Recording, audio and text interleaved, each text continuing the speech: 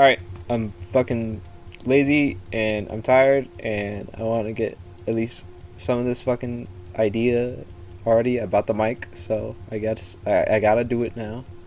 Gotta be man of my word. This is gonna be the first chapter. I'm kind of just winging it on my third try after trying to figure out where I should put the fucking mic, because the mic fucking sucks and my computer fucking sucks. But be reading Five Nights at Freddy's, even though the movie already came out. But who cares? Cause fuck you guys. Anyways, chapter 1. He sees me. Charlie dropped to her hands and knees. She was wedged behind a row of arcade games, cramped in the crawl space between the consoles and the wall, tangled electrical cords and useless plugs strewn beneath her. She was cornered. The only way out was past the thing. And she wasn't fast enough to make it. What am I talking about? The thing. She could see him stalking back and forth, catching flickers of movement as he passed before the gaps between the game. There was scarcely enough room to move, but she tried to call. Backwards, her foot caught on a cord, and she stopped, contorting herself to carefully dislodge it. She heard the clash of metal on metal, and the farthest console rocked back against the wall. He hit it again, shattering the display, then attacked the next, crashing against them almost rhythmically. I don't fucking know. Tearing through the machinery, coming closer. I have to get out! I have to! The panicked thought was of no help. There was no way out. Her arm ached, and she wanted to sob aloud. Blood was soaking through the tattered bandage, and it seemed as though she could feel it draining out of her. The console a few feet away crashed against the wall, and Charlie flinched. He was getting closer. She can hear the grinding of gears and the clicking of servos. What a fucking lame-ass word. Servos. Ever louder. Eyes closed. She could see the way he looked at her. See the matted fur and exposed metal beneath the synthetic flesh. Suddenly, the console in front of her was wrenched away and toppled over, thrown down like a toy. The power cords beneath her hands and knees were yanked away, and Charlie slipped and stumbled, almost falling. She caught herself and looked up, just in time to see the downward swing of a hook. Oh, and it stopped. Doesn't look that good reading, but it's 3 dots, and now we're in somewhere else. I'm assuming that was just, one of those stupid little plot lines. It's like, oh, this is gonna happen near the end, and then, oh wait, now we're back in the past before she fucking died or something. I don't fucking know. Swing of a hook, probably Foxy. You guys think it's Foxy? Leave a comment down below if you think it's Foxy. Anyways, welcome to Hurricane, Utah. Charlie smiled wryly at the sign and kept driving. The world didn't look any different from one side of the sign to the other, but she felt a nervous anticipation as she passed it. She didn't. I'm recording this at like 3 a.m. It was like, this is the only time I had like energy for it. I don't know. I was like, let me do it now. Let me, not in the fucking daytime. No noise time. That's the best time to do it. I'm not editing this because I don't know how to, so I'm going to put really shitty music behind it. So this is going to not match the pace at all. Actually, am I still recording? I am. Okay, good. Just had to be sure. She didn't recognize anything. She had not really expected to. Not this far, at the edge of town where it was all highway and empty space. She wondered what the others looked like, who they were now. 10 years ago, they were best friends, and then it happened. And everything ended. At least for Charlie. She didn't see any of them since she was 7 years old. They had ridden all the time as kids. What the fuck? Am I reading or even a real thing? Especially Marla, who wrote like she talked, fast and incoherent. But as they grew older, they have grown apart. The letters have grown fewer and further between, and the conversations leading up to this trip have been, what the fuck is that word? Perfunctory? Perfunctory? This is gonna just be me fucking up words. And full of awkward pauses. Charlie repeated their names as though to reassure herself that she was remembering them. Marla, Jessica, Lamar, Colton, John, and Michael. This was the reason for the trip after all. Michael. It was 10 years since he died, 10 years since it happened, and now his parents wanted them all together for the dedication ceremony. All his old friends, they were there when they announced the scholarship they were creating in his name. Charlie knew it was a good thing to do, but the gathering still felt slightly macabre. Isn't this book for like middle school or like fucking babies? What do you? I hate it. See, that's why I'm not in college. But I'll be maybe. I don't know. She shivered and turned down the air conditioning, even though she knew it was not the cold. As she drove down into the town center, I fucked up. Charlie began to recognize things: a few stores and the movie theater, which was now advertising the summer blockbuster hit. She felt a brief moment of surprise, then smiled at herself. What did you expect? That the whole place would be unchanged? A monument to the moment of departure, frozen forever, in July 1985? Well, that was exactly what she had expected. She looked at her watch, still a few hours to kill before they all met up. She thought about going to the movie, but she knew what she really wanted to do. Charlie made a left turn and headed out of town. 10 minutes later, she pulled to a stop sign and got out. The house loomed up before her, its dark outline a wound in the bright blue sky. Charlie leaned back against the car, slightly. Who's Charlie? Like, we didn't even got much. I know it's like, oh, find out more, but like, I don't know, give us something. Is Charlie a girl? Charlie a guy? I don't know. Maybe I should have been paying attention. It probably fucking said her. It said her last sentence. So Charlie leaned back against the car, slightly dizzy. She took a moment to steady herself. The next sentence. She took a moment to steady herself. Breathing deeply, she had known it would be here. An illicit look drew her aunt's bank books a few years before told her the mortgage was paid off, and Aunt Jen was still paying property taxes. Oh no! Financial property taxes. Oh no! Oh no! Oh no! Oh no! Oh no! Fucking move, moth. It had only been 10 years. There was no reason it should have been changed at all. Charlie climbed the steps slowly, taking in the peeling paint. The third stair still had a loose board, and the rose bushes had taken over one side of the porch, their thorns biting hungrily into the wood. The door was locked, but Charlie still had her key. She had actually never used it. As she slid into the lock, she remembered her father putting its chain around her neck. In case you need it. Well, she needed it now. What the fuck? In case you ever need it. Well, she needed it now. What the fucking line is that? Why do you even bring him back for just to say, in case you need it? So stupid. They could have just said, like, the key her father gave her. Good thing she kept it. Or some fucking thing like that. No. In case you need it. Anyways, the door opened easily, and Charlie looked around. She didn't remember much about the first couple of years here. She had only been 3 years old. No wonder she didn't fucking remember. Who the fool? Yeah, I'm tired, Dorothy. And all the memories faded together in the blur of a child's grief and loss, not understanding why her mother had to go away, clinging to her father every moment, not trusting the world around her unless he was there. Oh, I'm betting it's like William or something. I don't know. Maybe. Probably not. I'm stupid. Unless she was holding tightly to him, burying herself in his flannel shirts and the smell of grease and hot metal. And him. Ooh, what the fuck am I reading?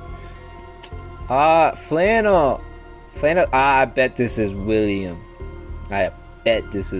Just because the flannel. Because all those little stupid fucking graphic photos Matt Pat shows on this game theory, William's always wearing a fucking flannel.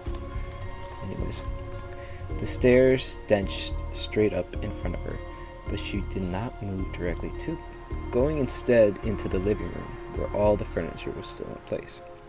She had not really noticed it was a child, but the house was a little too large for the furniture they had, and so things were spread out too much widely in order to fill the space. The coffee table was too far from the... What is the fucking point of this part? I'm gonna skip a little bit. Charlie stepped around it quickly and went to the kitchen, where the cupboards had only had a few pots and pans and a few dishes. Charlie never felt a lack of anything as a child, but seemed now that the unnecessary enormity of the house was a sort of apology. The attempt of a man who had lost so much to give to his daughter what he could. He had a way of overdoing whatever he did. The last time she was here, the house was dark and everything felt wrong. She was being carried up the stairs to her bedroom, although she was 7 years old and could have gone quicker on her own 2 feet.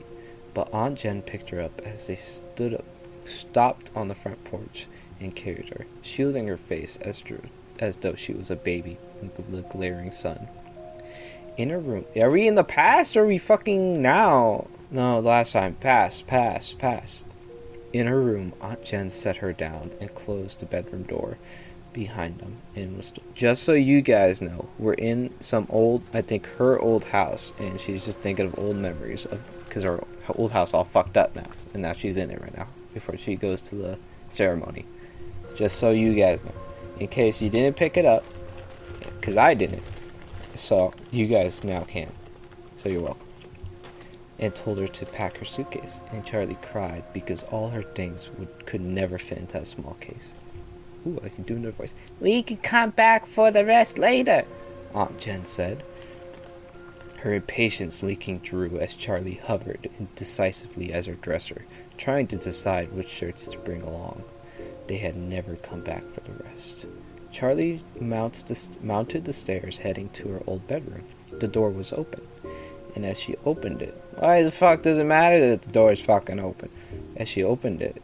Well, if it was already open, then she fucking opened it. The door wasn't open, fucking liars. She had a giddy feeling of displacement, as though her younger self might be sitting there among her toys. What? Look up, and asked Charlie. What the fuck? As though her younger self might be sitting in her toys. Look up, asked Charlie. Which Charlie's voice be? I don't know. What should? No, that's Charlie's dad. That's Charlie's dad. Hi yet? No, that's the aunt. Who are you? Fucking no. Good enough. Who are you? Charlie went in. Like the rest of the house, her bedroom was untouched. The walls were pale pink, and the ceiling. Oh, pale pink. And the ceiling was pale, which sloped dramatically on one side, following the line of the roof. It was painted to match. Her old bed still stood against the wall beneath a large window, the mattress still intact, though the sheets were gone. The window was cracked slightly open, and rotting lace curtains wavered in the gentle breeze from outside. There was a dark water stain in the paint beneath the window, spreading to the mattress. Ooh, I got a burp. Where the weather had gotten in over the years, betraying the house neglect. What the Charlie... Damn, God. Charlie climbed onto the bed and forced the window shut. With a screech, it obeyed, and Charlie stepped back and turned her attention to the rest of the room, to her father's creation. There, first night in the house. 5 nights! We started night 1. Bonnie doesn't come out till 3 a.m. Charlie was afraid to sleep alone. She did not remember the night, but her father had told her about it. Father had told her about it often enough that the story had taken on the quality of a memory. She sat up and wailed until her father came to find her, till he scooped her up and held her. He promised her he would make sure she was never alone again.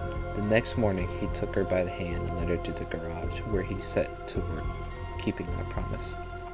The first of his inventions was a purple rabbit! Fucking bunny! It's not fucking Bonnie. I'm looking a little down, and it's not saying Bonnie, so it's not fucking Bonnie. Now gray with age from years of sitting in the sunlight. Her father named him Theodore. Who's getting the best head? Theodore. He was the size of a 3-year-old. Which is ridiculous. Her size at the time. And had plush fur, shining eyes, and a dapper red bow tie. Dapper. He's a fucking dapper. He didn't do much, only waved a hand, tilted his head to the side, and said in his father's voice, "Oh, fuck. Oh, wait. I love you, Charlie. I love you so much. Please never feel lonely without me." That last part wasn't in the book, but I just edited it. But it was enough to give her a night watcher, someone to keep her company, someone she could not sleep, when she could not sleep.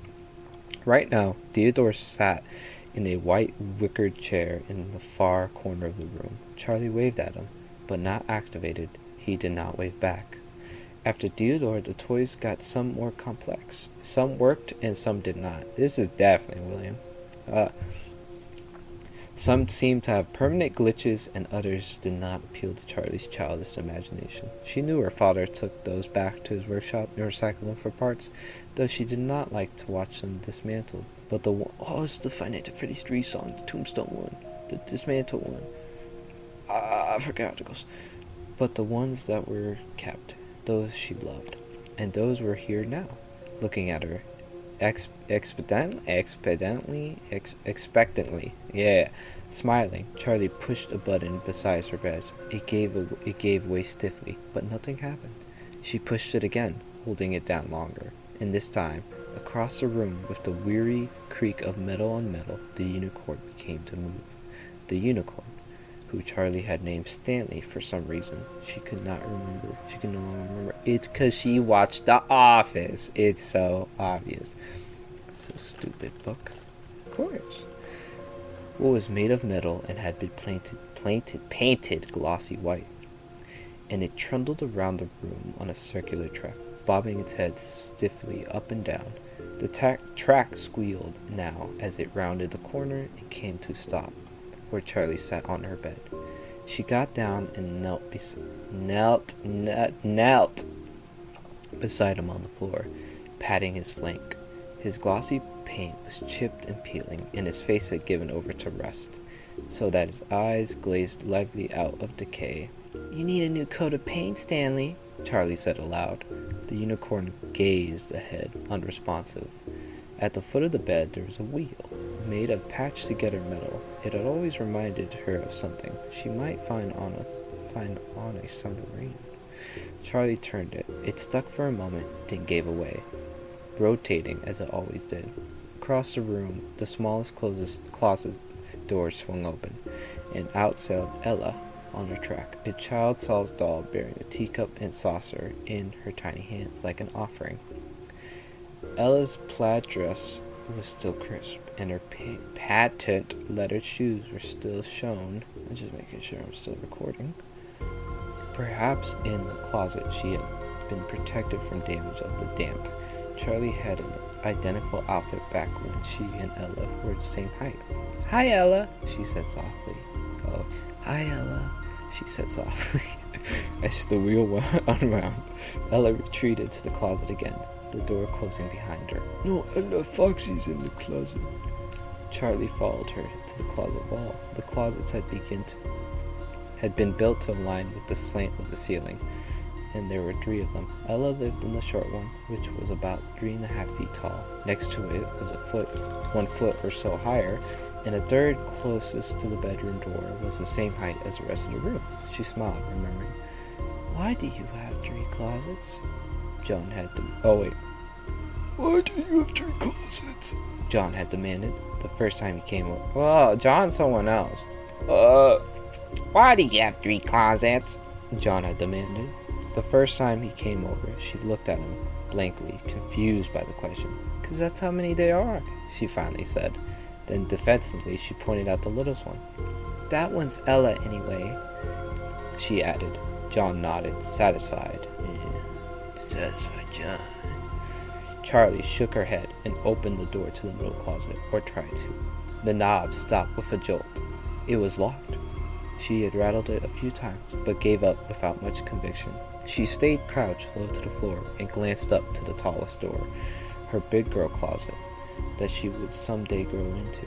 "You won't need it until you're bigger." Lawyer. "You won't need it until you're bigger," her father would say. "Well, Wood, he's dead. He's dead." I'm pretty sure he said that, but still. But the day never came, It now hung. What do you mean the day never came? She's in there right now. She can fucking hear it now hung, open slightly, but Charlie didn't disturb it. It hadn't opened for her. It had only given way to time. Before she stood, she noticed something shiny, half hidden under the rim of the locked middle door. She leaned forward to pick it up. It looked like a broken off piece of a circuit board. She smiled slightly. Nuts and bolts and scraps and parts and ooh. I don't know what that meant. I just said ooh. I'm getting sleepy. Turn up all the places once upon a time. Oh my god, another fucking backstory. Can we just get on with this? Her father always had stray parts in his pocket. He would carry something he was working on around, set it down and forget where it was, or worse, put something aside for safekeeping, never to see again. There was also a strand of her hair clinging to it. She unwound it carefully from the tiny lip of the metal it was stuck on. Finally, as though she had been putting it off, Charlie crossed the room and picked up Theodore. His back had not faded in the sun like the front of his body, and the same rich, dark purple she remembered. She pressed the button on the base around his neck, but he remained lifeless. His fur was threadbare. Oh, threadbare! Fredbear. No, nightmare. One ear hanging loose by a single rotting thread, and through the hole she could see the green plastic of a circuit board. Charlie held her breath, listening fearfully for something. Oh, I guess I could do the rabbit voice. The rabbit said, with a barely audible halting noise, and Charlie set him down. Her face hot and chest pinched tight. She had not really expected to hear her father's voice. Oh, damn it. Voice again. That's good enough. I was trying to do a robot voice because I thought it was a robot speaking. I didn't know it was going to be fucking Charlie's dad's voice again, so good enough. I love you too. Charlie looked around the room again. As a child, it had been her own magical world. She was possessive of it. Only a few chosen friends were ever allowed inside. She went to her bed and set Stanley moving on his track again. She left, closing the door behind her, before the little unicorn came to a halt. She went out the back door to the driveway and stopped in the front. Finally, leaving. Stopped in the front of the garage that had become her father's workshop. No, we're not leaving. Half buried in the gravel, a few feet away, was a piece of metal, and Charlie went to pick it up. It was jointed in the middle. God, now I can imagine when we were middle school, elementary, and the teachers had to read us a chapter of a book. But they had to read it to multiple classes each day. They must have fucking I would fucking hate that. It'd be so angry to reread a fucking chapter over and over. Anyways, and she held it in her hands, smiling as she went bent back and forth. An elbow joint. She thought, I wonder who that was going to belong to. She had stood in this exact spot many times before. She closed her eyes, and the memory overwhelmed her. She was a little girl again, sitting on the floor of her father's workshop, playing with the scraps of wood and metal, as though they were toys and blocks, trying to build a tower with the uneven pieces. The shop was hot and sweaty, grime sticking everywhere. I say so weirdly. Anyways, she could almost smell the sharp, metallic odor of the soldering iron. Her father was nearby, never out of sight, working on Stanley the unicorn. Stanley's face was unfinished. On one side, white and shining and friendly, with a shiny brown eye that's almost to see. The other half of the toy's face was exposed circuit boards and metal parts. Charlie's father looked at her and smiled. Hey man, the burp so many fucking times. Blech. Beloved. Behind her father, in the darkened corner, barely visible, hung a jumble of metal limbs, a twisted skeleton with burning silver eyes. Silver eyes! Silver eyes! Every once in a while, it'd give her an uncanny twitch. Charlie tried to never look at it, but as her father worked, as she played with her makeshift toys, her eyes were drawn back to it again and again. The limbs contorted, almost seeming mocking the thing as a ghastly gesture, and yet there was something about it that suggested enormous pain. Daddy, Charlie said, and her father did not look up from his work. "Daddy," she said again, more urgently. "Daddy." No, I don't want to say it like that. And this time, he turned slowly to her, as though she was not fully present in the world. "What do you need, sweetie?" She pointed at the melody skeleton. Does it hurt?" She wanted to ask the question, but looked into her father's eyes. She found she could not. She shook her head. "Nothing." He nodded at her with an absent smile and went back to his work. Behind him, the creature gave another awful twitch, and its eyes still burned. When is chapter fucking 2? 'Cause how much do I got so far? 26 minutes. Oh my god. Okay. Give me a sec. I have to. Little quick drinky. Drink sweet tea. I need a break. Shut up. Charlie shivered and drew herself back to the present. She fucking drew herself back in the present so fucking hard. She glanced behind her, feeling exposed. She looked down, and her gaze fixed on something. 3 widening space grooves in the ground. She knelt thoughtfully and ran her finger over one of them. The gravel was scattered away, the marks worn heavily into the dirt. A camera tripod of some sort? It was the first unfamiliar thing she'd seen. The door to the workshop was slightly cracked open, inviting, but she felt no desire to go inside. Quickly, she headed back to her car. Settling into the driver's seat, she stopped. Her keys were gone, having probably fallen out of her pocket somewhere inside the house. She retraced her steps, only glancing into the living room and kitchen before heading up into her bedroom. The keys were on the wicker chair beside the door. She picked them up and jingled them for a moment. Not quite ready to leave this room behind, she sat down on the bed. Stanley, the unicorn, had always come back around to the bed before stopping, and he always did. As she sat, she patted him absently on the head. It had grown. Why are we back in the fucking room? It had grown dark while she was outside, and the room was now cast in shadows. Somehow, without the bright sunlight, the toy's flaws, deterioration, were thrown into sharp relief. Theodore's eyes no longer shone. His thin fur and hanging ear made him look like a sickly vagabond. When she looked down at Stanley, the rust around his eyes made him look like hollow sockets, and his bare teeth, she had always thought was a smile, became the awful, knowing grin of a skull. Charlie stood up, careful not to touch him, and hurried through the door, but she tripped on the tracks and fell sprawling onto the floor. Did that rhyme? No, it didn't. Her foot catching on the wheel beside the bed as she went.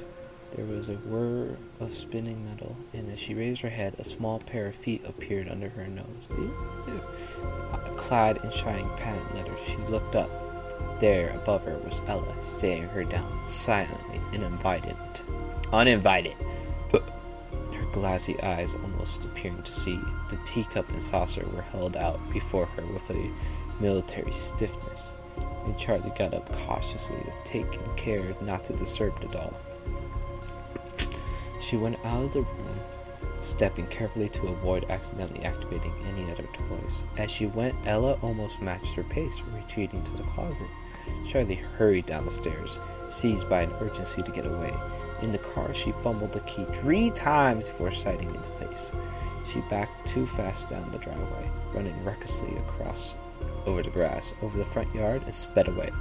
After about a mile, Charlie pulled over on the shoulder and turned off the car, staring straight ahead through the windshield, her eyes focused on nothing. She forced herself to breathe slowly. She reached up, adjusted the rear mirror so she could see herself. Hey, boom! Something. I was moving the pages, so that's why I was like, oh, boom! But there was nothing in the page. She always expected to see pain, anger, sorrow written on her face, but there never were. Her cheeks were pink, and her face was round, looked almost cheerfully, like always. Her first weeks living with Aunt Jen began introduced to Jen's friend. She heard the same thing over and over. What a pretty child! What a happy child she looks! What a happy person! Charlie always looked like she was about to smile, her brown eyes wide and sparkling, her thin mouth ready to curve up.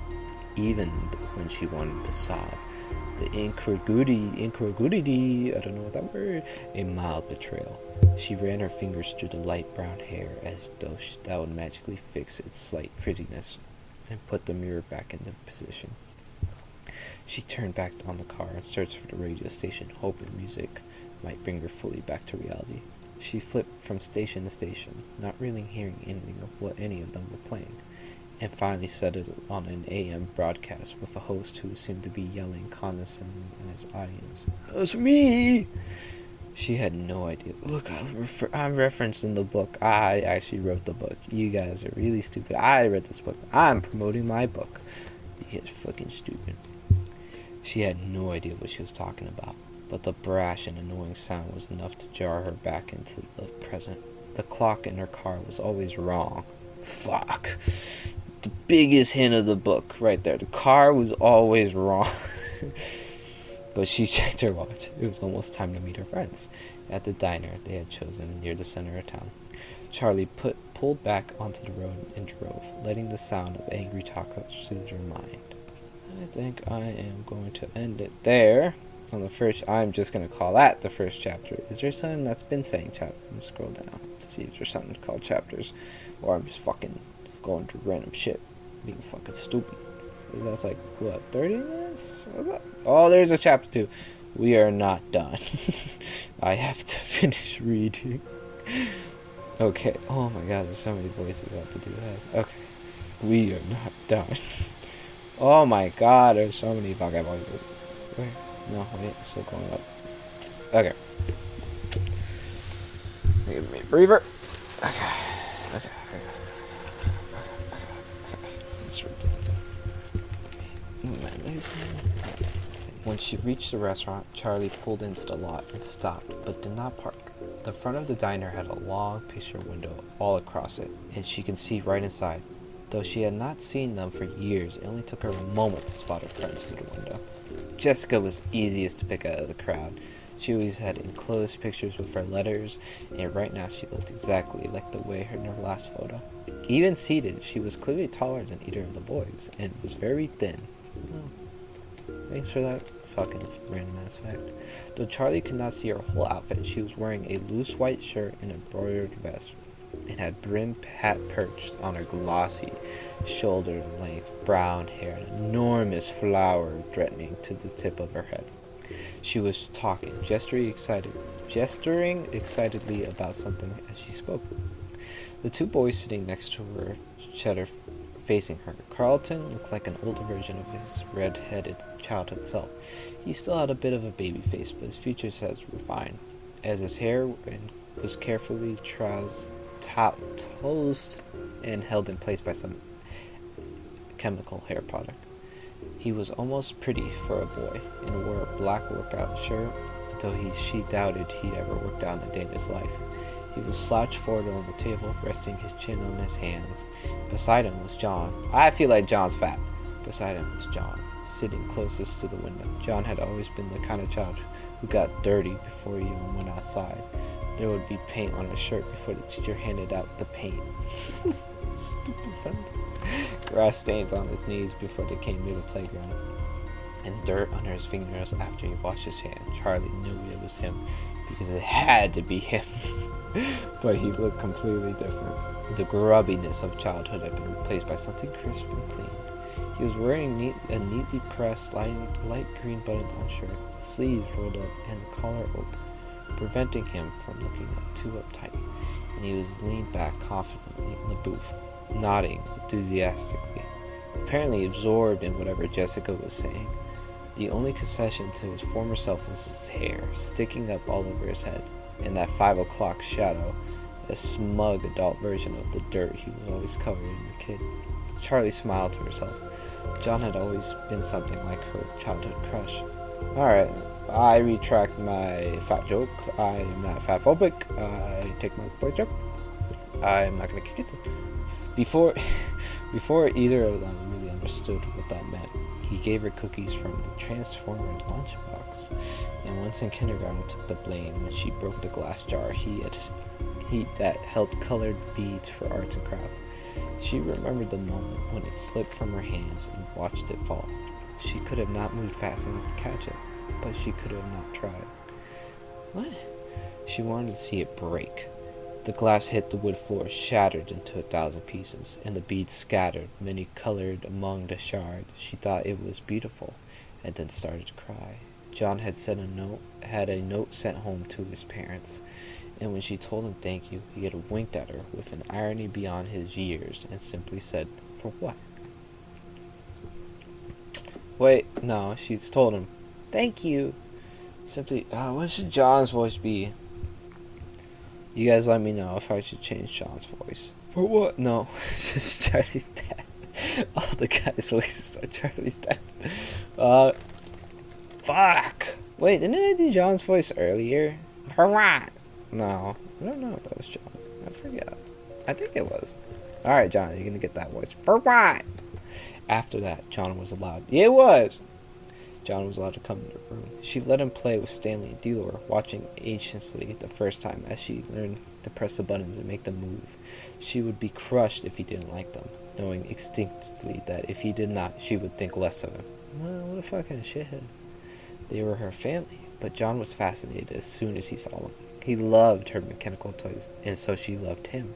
2 years later, behind a tree beside her father's birthday, she almost let him kiss her, and then it happened. And everything ended, at least for Charlie. Charlie shook herself, forcing her mind back to the present. I know. Every fucking 2 seconds, she's thinking of the past.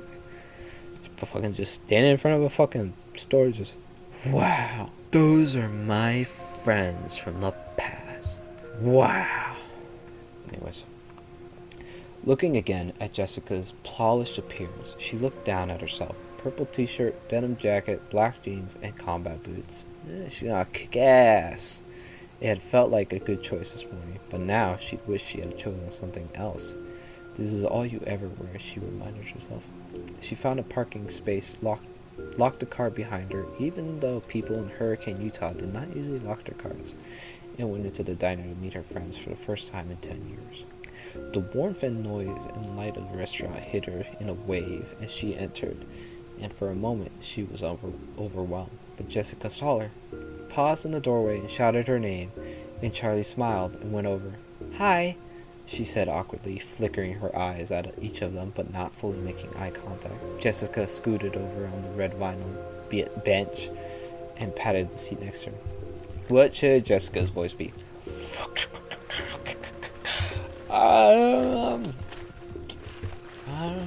You know what? Since Charlie was describing her, I was like, beautiful. Her voice would be, "Hi." Yeah, that's good. "Hi," she said, awkwardly, flicking her eyes at each of them, but not fully. Oh, wait, no. "Here, sit here."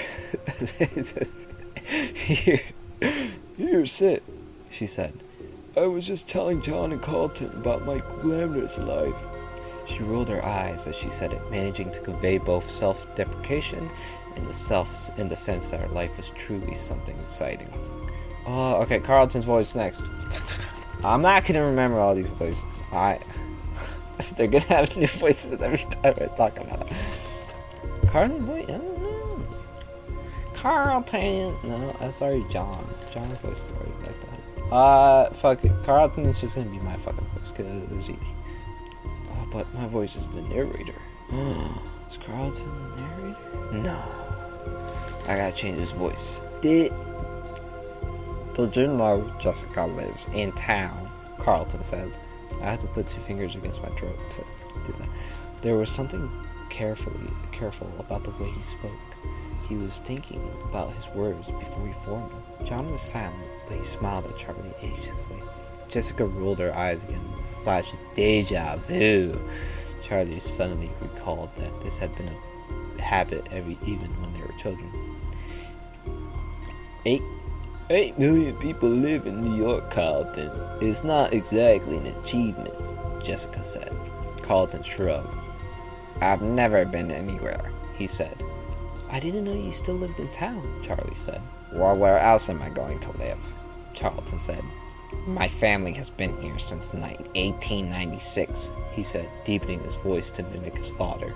Is that even true? Charlie asked. I don't know. What the fuck he said? Carlton said in his own register. Could it be Dad ran for mayor 2 years ago? I mean, he lost, but still, who runs for mayor? He made a face. I swear, the day I turn 18, I'm out of here. Wait, where are you going? John said, looking seriously at Carlton. Carlton met his eyes, just at a serious moment, and abruptly, he broke away and pointed out the window, closing one eye as if it to aim true. John raised his eyebrow, just one, then looked out the window, trying to follow the line Carlton was pointing to. Charlie looked too. Carlton wasn't pointing at anything. John opened his mouth to say something at Carlton, and Carlton interrupted. Or, he said, and smoothly pointed in the opposite direction. Okay. John scratched his head, looking slightly embarrassed. Anywhere, right? He added with a laugh. Ha! Where's everyone else? Charlie said, peering out the window and searching the parking lot for new arrivals. Tomorrow! I keep forgetting John. And Jessica jumped in to clarify. They're coming tomorrow morning. Marlo's bringing her little brother. Can you believe it? Jason? Charlie smiled. She remembered Jason as a little bundle of blankets with a tiny red face peeking out. I mean, who wants a baby around? Jessica adjusted her hat primly. I'm pretty sure he's not a baby anymore, Charlie said, stifling a laugh. Ha ha ha! Practically a baby, Jessica said. Who says this? Oh, Jessica says this. Anyways, I booked us a room at the motel by the highway. It was all I can find. The boys are staying with Carlton. Okay, Charlie said. She was vaguely impressed by Jessica's organization, but not happy about the plan. She was loath to share a room with Jessica, who had now seemed like a stranger. Jessica had become the kind of girl who intimidated her, polished and immaculate. Speaking, though, as she had everything figured out in her life. For a moment, Charlie considered going back to her old house for the night, but as soon as she thought of it, the idea repelled her. That house, at night. Fucking antivirus. I do not care. That was so loud in my ear. That house, at night. She was no longer at the providence of living. Don't be dramatic, she scolded herself, but now John was speaking. He was not speaking. He had a way of commanding his stench of voice. Probably because he spoke less than everyone else. Thank God he speaks less. I don't have to do more dialogue. He spent most of the time listening, but not out of resistance. Retention? I don't know. He was gathering information, speaking only when he had wisdom or sarcasm to dispense. Often it was about both. Who said this? Who? Okay, I'm assuming it's John. What the fuck is his voice? Does anyone know what's happening tomorrow? They were all silent for a moment, and the waitress took the opportunity to come over for their order. Charlie flipped quickly through the menu, her eyes gouged on the menu, searching, looking for food. Charlie's turn to order came much faster. She expected. Then she froze. Eggs? She said at last. The woman's hard expression was still fixed on her, and she realized she had not finished. Oh, fuck. Scrambled wheat with toast, she added, and the woman went away. Charlie looked back down at the menu. She hated this about herself. When she was caught off guard, she seemed to lose the ability to act, to process what was going around her. People were incomprehensible. The man's alien. Ordering diners shouldn't be hard, she thought. The others had begun their conversation again, and she turned away to their attention to them, feeling like she had fallen behind again. What do you guys even say to your parents? Jessica was saying. Carlton, do you even see them? Charlie asked. Not really, he said. Around, I guess, sometimes. I'm surprised they stayed in Hurricane, Jessica said with a note of worldly disproved in her voice. Oh, wait. I'm surprised they stayed in Hurricane. Charlie said nothing, but thought of how could they not. His body was never been found. How could they have not secretly hoped he might not come home, no matter how impossible they knew it was? How many more fucking pages? How could they leave only home? What? How could they leave the only home Michael knew? It would really mean finally giving up on it. Maybe that was what this scholarship was about. an admission that he was never coming home. Charlie was acutely aware that they were in a public place, and talking about Michael felt inappropriate. They were in a sense both insiders and outsiders. They had been close to Michael, probably than anyone in this restaurant. Yet, with the exception of Carlton, they were no longer from Hurricane. They did not belong. She saw it before she felt tears falling on her placement pad. She hurriedly wiped her tears, looking down, hoping that no one had noticed. When she looked up, I fucking knew it. John. Oh, never mind.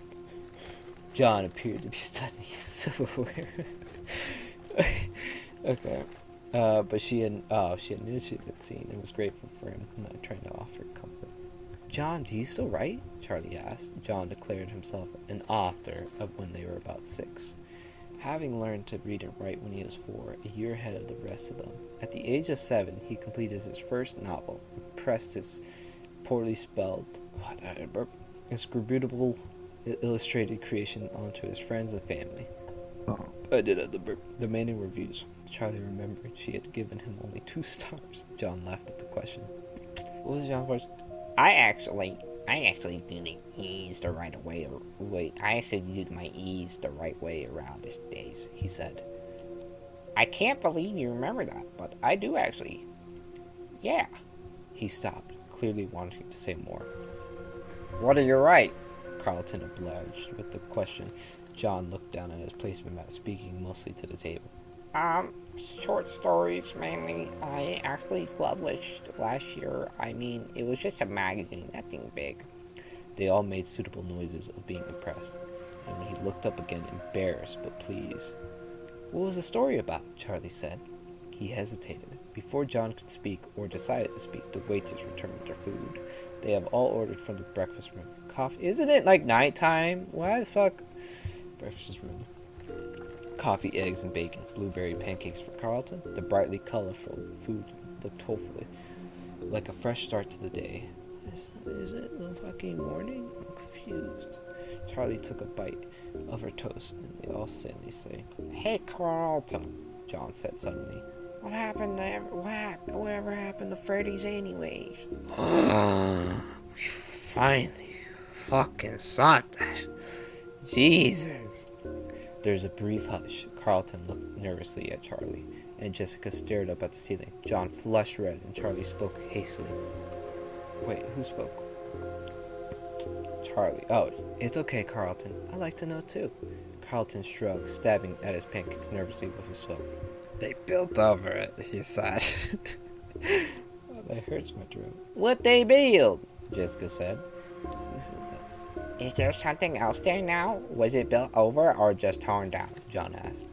And Carlton shrugged again, like it was a nervous tic. Like I said, I don't know.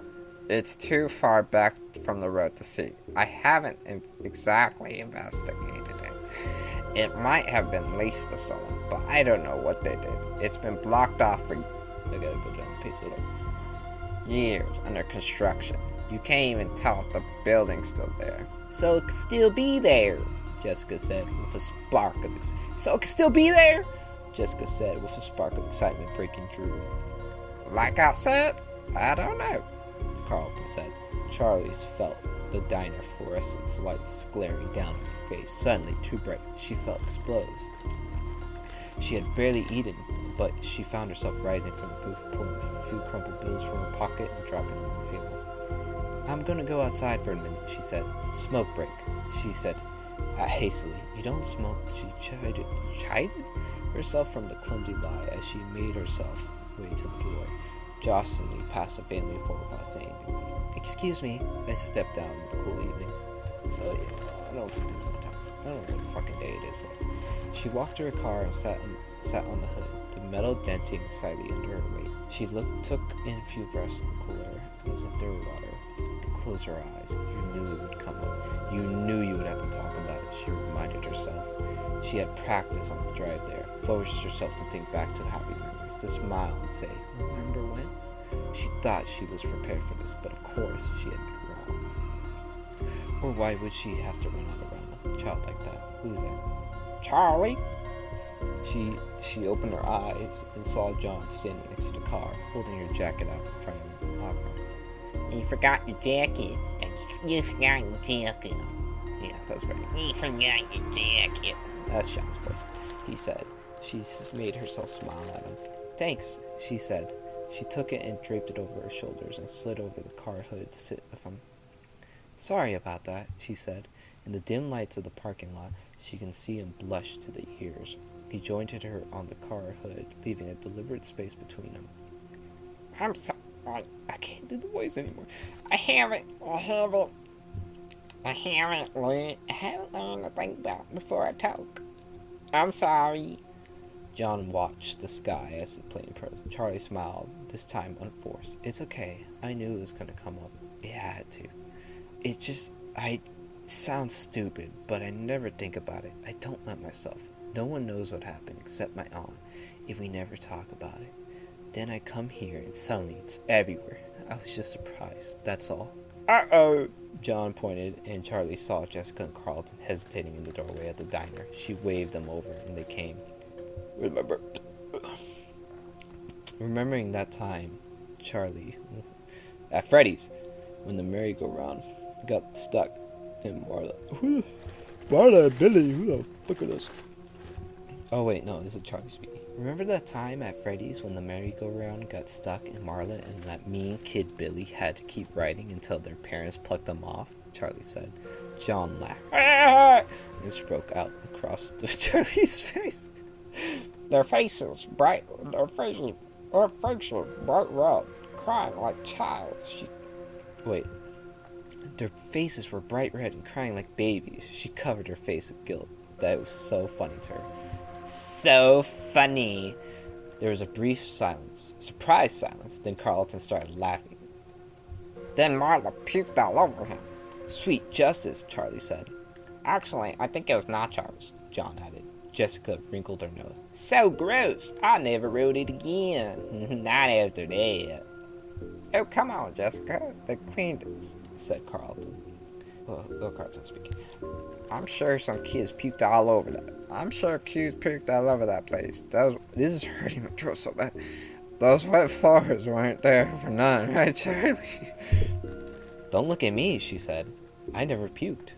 We used to spend so much time there. Privileges of knowing the owner's daughter, Jessica said, looking at Charlie with mock accusation. Oh, it is William. I couldn't help who my dad was, Charlie said, laughing. Jessica looked thoughtful for a moment and then continued. I mean, how could you have a better childhood than spending all day at Freddy Fazbear's Pizza? Oh my God, he said it, she said. I don't know, Carlton said. I think that music got to me over the years. He hummed a few bars of the familiar song. And Charlie dipped her head, recalling the time. I love those animals so much, Jessica said suddenly. What's the proper term for them? Animals? Robots? Mascots?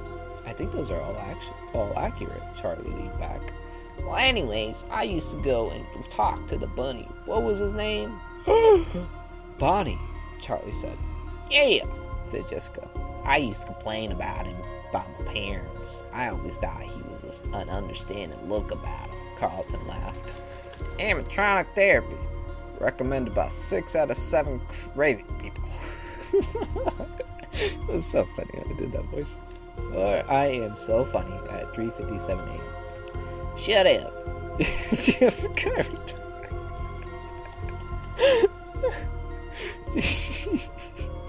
Shut up. Jessica returned. Oh. Shut up, Jessica. Shut up. I knew he wasn't real. I just liked talking to him. Charlie smiled a little. I remember that, she said. Jessica in the prim little dresses, her brown hair in 2 tight braids. Am I still recording? Okay, good. Thank God. That would have been pissed if I stopped recording a while ago and I didn't fucking notice. Like a little kid out of an old book, walking up to the stage when the show was over, whispering earnestly to the life-size animatronic rabbit. If anyone came up beside her, she went instantly silent and still, waiting for him to go away as she could resume her one-sided conversation. Charlie had never talked to animals, or at her father's restaurant, or felt close to them like some kids seemed to. Although she liked them, they belonged to the public. She had her own toys, mechanical friends waiting for her at home, that belonged to her only. I like Freddy. No. I like Freddy's. Okay. John's voice changed again. He always seemed the most relatable. You know, there's always lots of things about my childhood that I can't remember at all, Carlton said. But I swear I could close my eyes to see every last detail of that place. Even the gum I used to stick under the tables. Gum? Yeah, right. Those were boogers. Jessica took a tiny step away from Carlton. I'm just more excited for Jessica to speak. He grinned. I was 7. What do you want? You all picked on me back then, remember? Marla wrote Carlton smells our feet on the wall outside. You did smell our feet. Jessica laughed with a sudden outburst. Carlton shrugged undeliberately. I used to try to hide. When it was time to go home. I wanted to be stuck in there overnight so I could have the whole place to myself. A night at Freight? That's not what they're going to say, but it's stupid if they did. Yeah, you always kept everyone waiting, said John. And you always sit under the same table. Charlie spoke slowly, and when she did, everyone turned to her, as though she'd been waiting something. Sometimes I feel like I remember every inch of it, like Carlton, she said. But sometimes I I hardly remember it at all. It's all in pieces. Like, I remember the carousel and the time it got stuck. I remember drawing on the placemats. So many times. I've seen placemats too many fucking times in this damn book already. Get rid of that word. Oh, my drawers. I remember little things eating that greasy pizza, hugging Freddy in the summer, and his yellow fur getting stuck all over my clothes. But a lot of it is like pictures, like it happened to someone else. Ooh, Charlie's a clone. They were looking at her oddly. Freddy's brown, right? Jessica said to the others for confirmation. I guess you don't really remember it that well after all, Carlton teased Charlie after she laughed briefly. Right? Wait, who's saying this? Who's speaking? Right? I meant brown, she said. Freddy was brown. Freddy was brown. Of course he was. She could see him in her mind now. But somewhere in the depths of all her recall, there was a flash of something else. Carlton launched into the nearest door, and Charlie tried to turn her attention to him.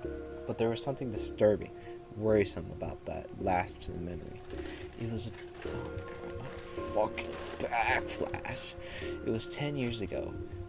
Oh, I gotta make sure my podcast still or whatever fucking thing I'm using to record audio.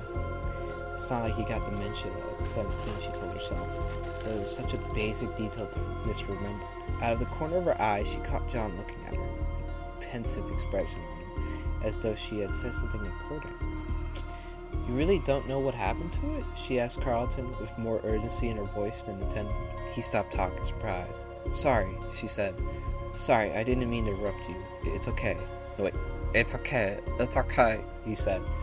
But yeah, or no. I really don't know what happened. How can you not know? You live here. Charlie, come on, said John.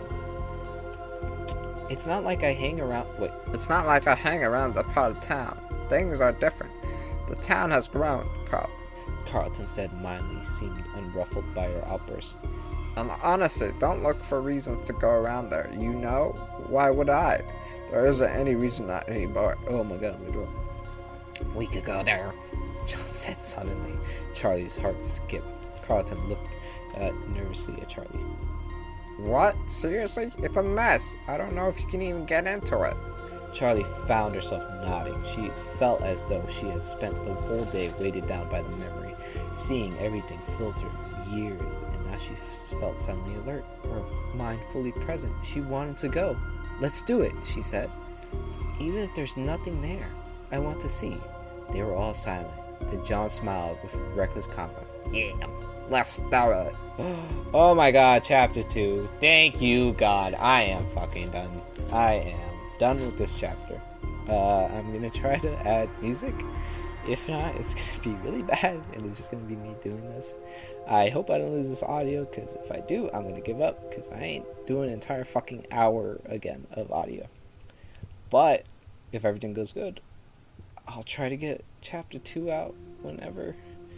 It took a lot longer than I thought. I thought chapter 1 was gonna be like 30 minutes or something. So it's already an hour long, and it's one chapter, and there's 407 pages left. So this is gonna be a lot longer than I thought. Other than that, it was good.